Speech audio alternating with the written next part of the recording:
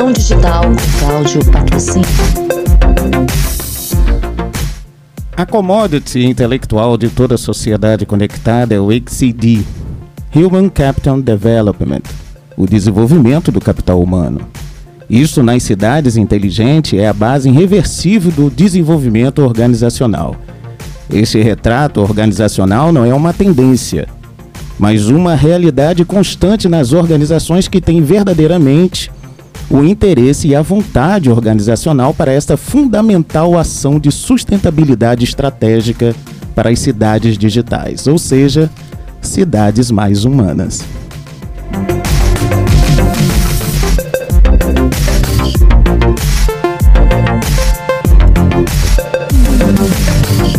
Revolução Digital com Cláudio Patrocínio.